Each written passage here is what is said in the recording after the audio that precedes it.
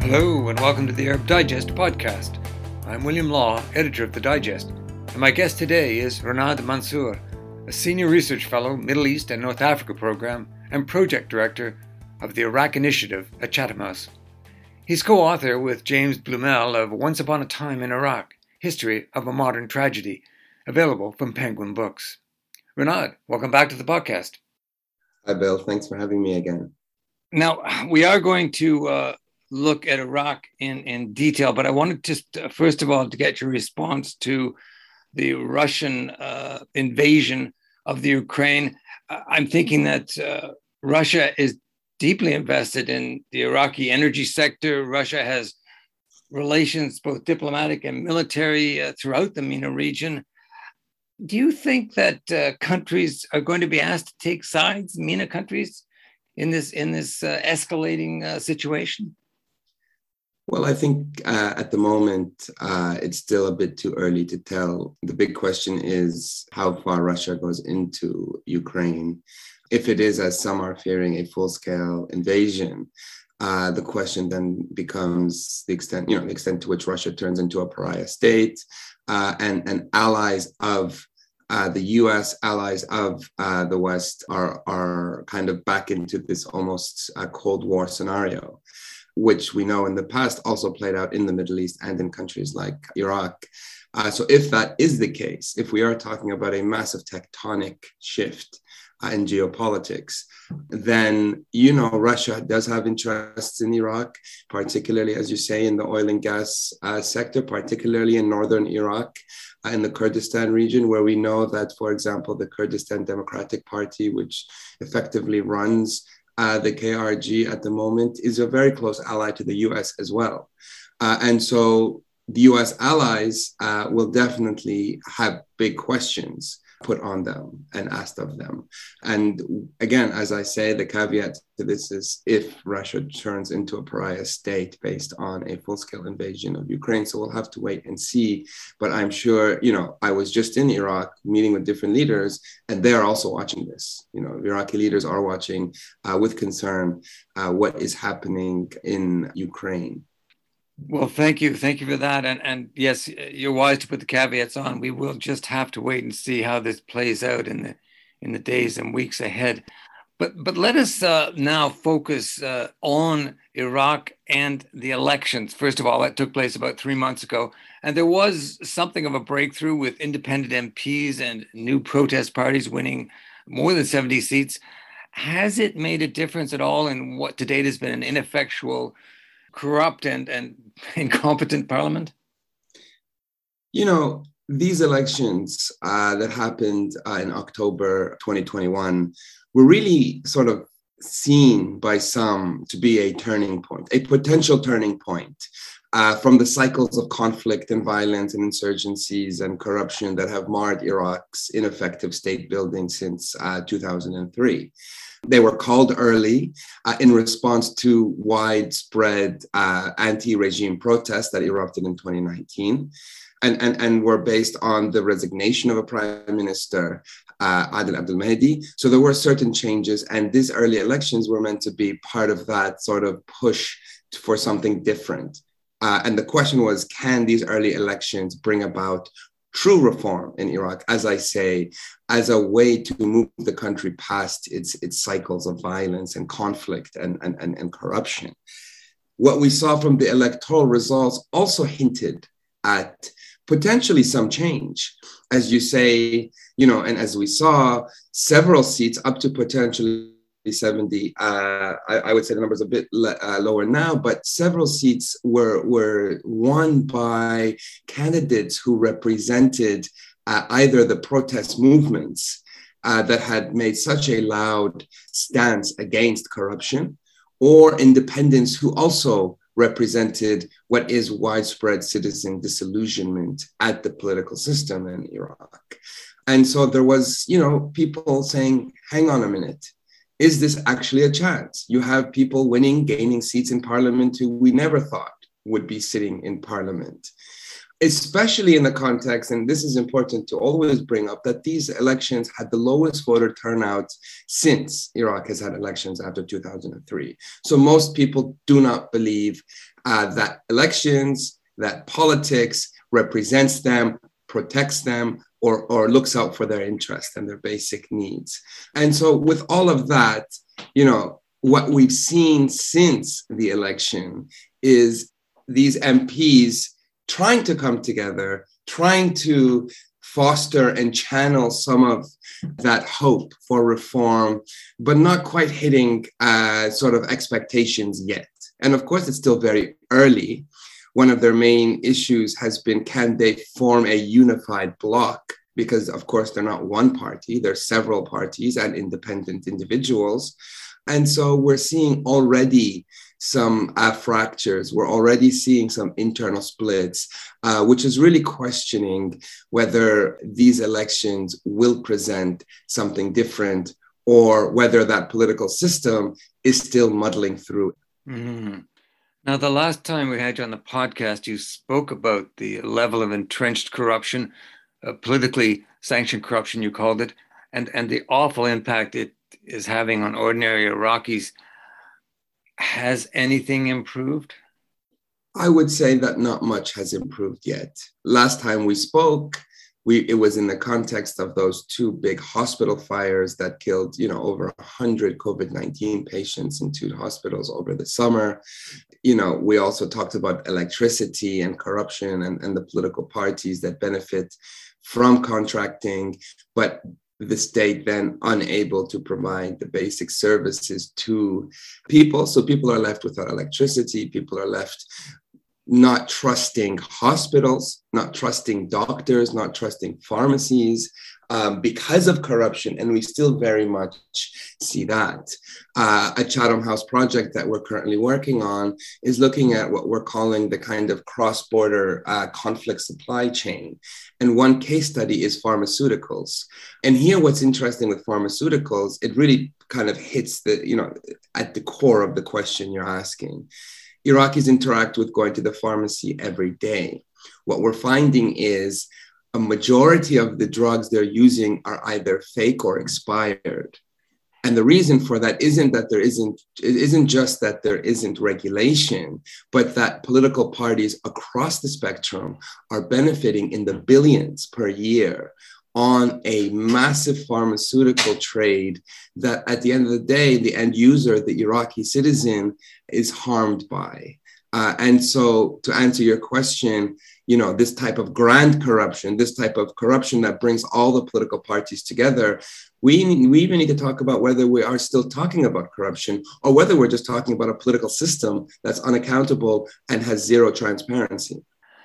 That is a really grim situation when people, as you say, going to the pharmacy cannot even trust that the medication they're getting may be fake or is out of date, and that political parties are engaged in this. And as you say, billions of dollars worth of corruption going on there. I mean, it sounds like a very important study. And when will that be coming out?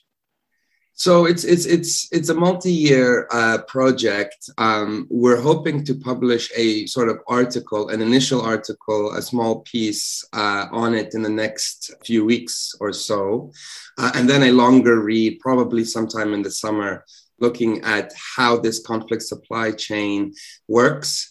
How it spreads across the region, by the way, from Iran all the way to Lebanon and the countries in between, and Iraq being a core part of that.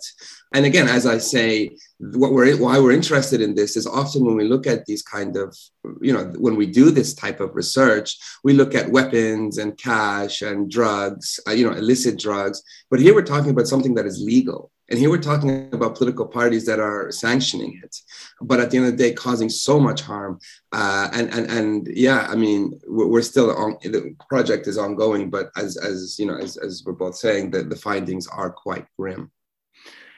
It does speak to this question that again we explored last time. Mustafa al-Kadhimi, does he continue to be a prime minister with very little real power? Yeah, and again, the name Mustafa al-Kadhimi or any other name here becomes less relevant. I think the way the system works as such is that whoever is prime minister is put there to present effectively a good image on what is increasingly a toxic system. And that is an important role. It allows Iraq to maintain foreign relations. It allows Iraq to maintain the ideological discourse of reform, of change, while you just dig slightly under the surface and you see the system for what it is and the political parties for what they are. And so, you know, whether it's Mustafa al-Kadhimi or someone else, a similar profile, I'd say, is important at the moment because of what the prime minister and president represent in the Iraqi state.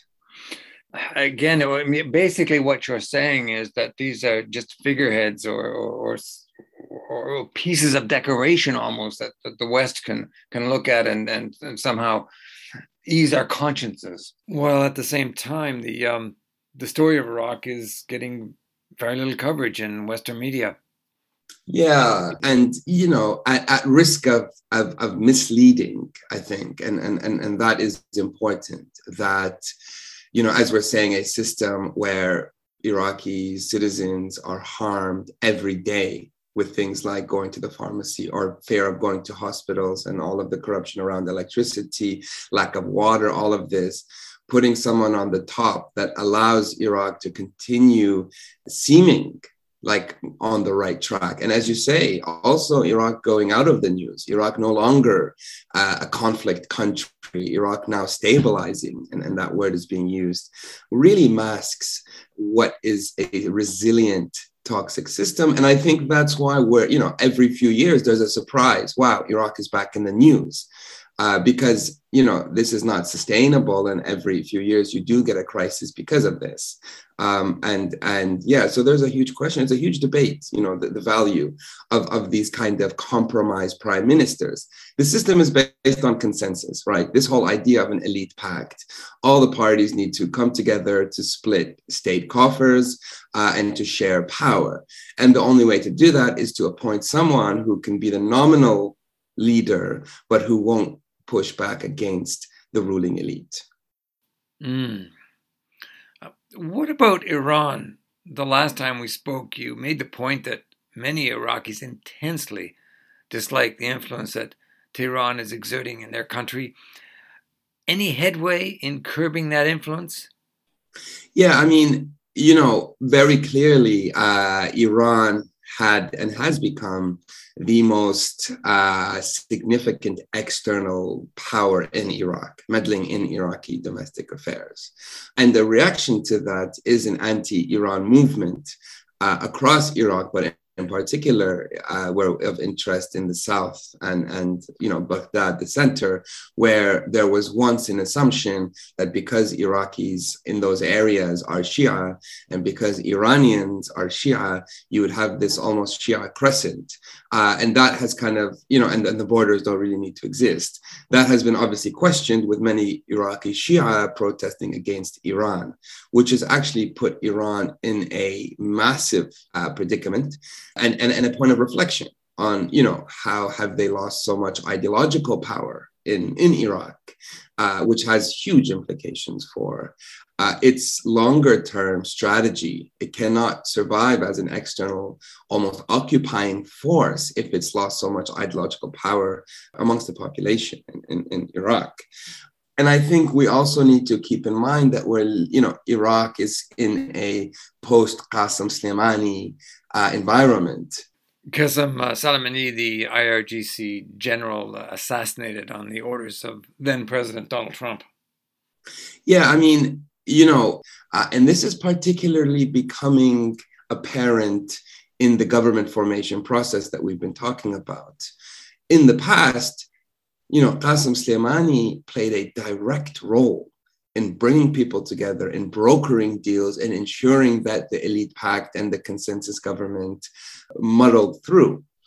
What we've seen this time, and there has been a lot of chaos, you know, a lot of internal rivalries, a huge conflict between Muqtada al-Sadr, who won the election, and Nouri al-Maliki, who represents some of the, you know, a significant bloc, but the other side, an inability to bring them together. Qasem Soleimani's replacement, Qaani, has effectively wanted to take a different tactic. He has instead wanted to stay slightly away from it and allow the Iraqis to sort out their own house in a way. And because of that, we've seen even more chaos in the Shia house. And I think in the last few weeks, at least, if not months, Iran is now moving back, and you're seeing much more of a direct intervention from Tehran, from from the supreme leader, Khamenei, because Qaani's plan wasn't really working, and Iran is becoming a bit more directly sort of interventionist in saying, we need to get these people, we need to get these parties together, we need to get this government somehow moving, in any case, at risk of further conflict if this protracted government formation process continues as is. Yeah, well, that's interesting too, isn't it? Because the aftershocks of the assassination of Soleimani, and as you say, a certain hesitancy, but now Iran moving back in again? Yeah, so, you know, I think clearly Iran and Qaani really look at someone like Soleimani as an anomaly. And I know, you know, colleagues have often sort of looked at that. Like what Qasem Soleimani was doing in Iraq wasn't necessarily what Iranian foreign policy and grand strategy wanted. And Qaani is representing a different school of thought, which is much more interested in developing institutional relations between the Iranian state and the Iraqi state. A much more formal process, not the whims of one individual sending, you know, WhatsApp messages or signal messages to meet up in a very informal way. However, to get to that, for Iran to get to that point, you know, there will be chaos. And I think this government formation process is really looking at that vacuum, and clearly still a role for brokering is required, at least felt required by the leadership in Tehran. But as you say, there is this nationalist mood afoot among many, many Iraqis, including in the south, that really resent this overarching Iranian influence. I wanted to ask you about Mosul. You've been in Iraq recently, and I think of Mosul, the city that was pulverized really in the liberation from ISIS. How is Mosul faring? I ask because it seems to me the city is a symbol, really, of whether Iraq can emerge from this awful cycle of violence and corruption. Yeah, and I was recently in Mosul as well, and saw that basically it's, you know, you have two sides to the story.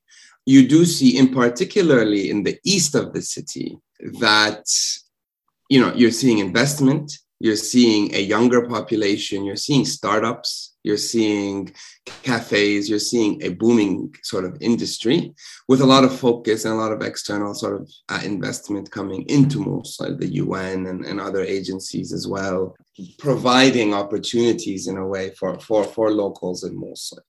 So, and you know, when you go inside the Mosul streets, you don't see any more armed groups, you don't see police, you know, you don't see militias as such, you don't see that. Things are moving ahead. It, you know, on the surface, it looks like it's moving towards some kind of stable future. But once, again, as we've been talking about the rest of Iraq, once you start digging a bit deeper into what's happening in the city and the province of Nineveh more generally, you begin to see some alarm or hear some alarm bells. For example, a lot of families have not returned yet. A lot of reconstruction hasn't taken place. You still see damage. You still see buildings, not just with the bullet holes, but completely destroyed. A lot of people from Mosul are saying We still haven't seen the central government. It's been 5 years since liberation, and these things aren't fixed. Services aren't being provided. All of the promises of post-ISIS liberation haven't been met or lived up to. And fundamentally, there hasn't been even a reconciliation. After such a traumatic experience, there hasn't really been enough of a discussion, I think. And I'm trying attempt to move forward. And I'll give you one example, or like something that is sort of we're beginning to look at, which is the tensions even between the east and the west of the city. So the west, the ancient city, is where ISIS held out for longest, and in the east, which was liberated a while before the west was, families quickly started to get reconstruction. You see the east developing. You see the East becoming prominent, and the East almost blaming the West, saying the West is actually, why did they hold out to ISIS so long? Why did the West not liberate as quickly as we did? And the West saying, why is the East getting all of the attention? Why is the East getting all of the reconstruction money? Why is it seems unfair and unequal? So that's just a small kind of societal observation. And there are many of these types of observations that kind of draw some concern that some of the roots of conflict, some of the societal roots and tensions in socioeconomic issues that lead to groups like ISIS haven't been addressed yet. So on the surface, you're seeing trips to Mosul. The Pope went to Mosul last year. Foreign heads of states have gone to Mosul. It is stable. There hasn't been security incidents as such.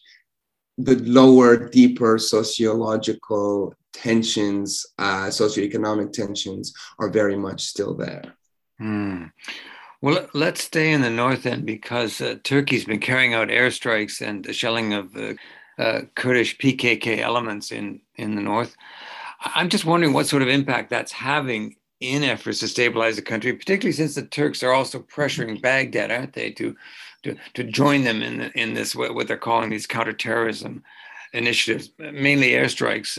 What sort of pressures and again, how is that impacting on efforts to stabilize the country?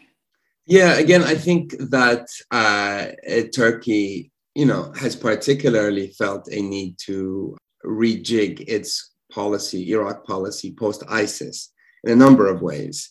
One, many of the traditional allies, here I'm talking about Sunni Arab allies, such as the Nujafi families or other families and groups, have really lost prominence after ISIS. So there's been a huge shakeup to the scene post-ISIS, and Turkey feeling like it needs to take a more direct approach in a way to try and regain some connectivity to those parts of Iraq, northwestern Iraq, but also this, let's call it the Sunni side of Iraqi politics.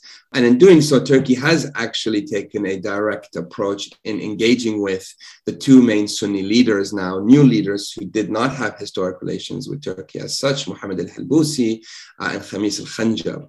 And so Turkey, as it tries to navigate the sort of revised Iraqi networks of power in Sunni politics, has in the meantime had to take a more interventionist approach because groups like PKK and other armed groups have taken over the vacuums that were left behind by ISIS.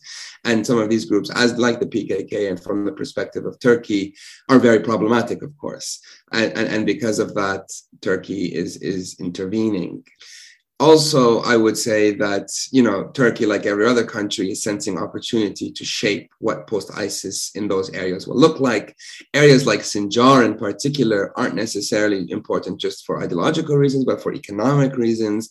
A lot of trade back and forth from Turkey requires Turkey to have more of a footprint in Iraq directly. And so because of that, yes, Turkey is continuing to violate Iraq's sovereignty in a way, and being condemned by Iraq's leadership, as well as the groups, obviously, in those areas, not just the PKK, because of this interventionism. So that would again make, Mustafa al-Kadhimi and the government appear weak then.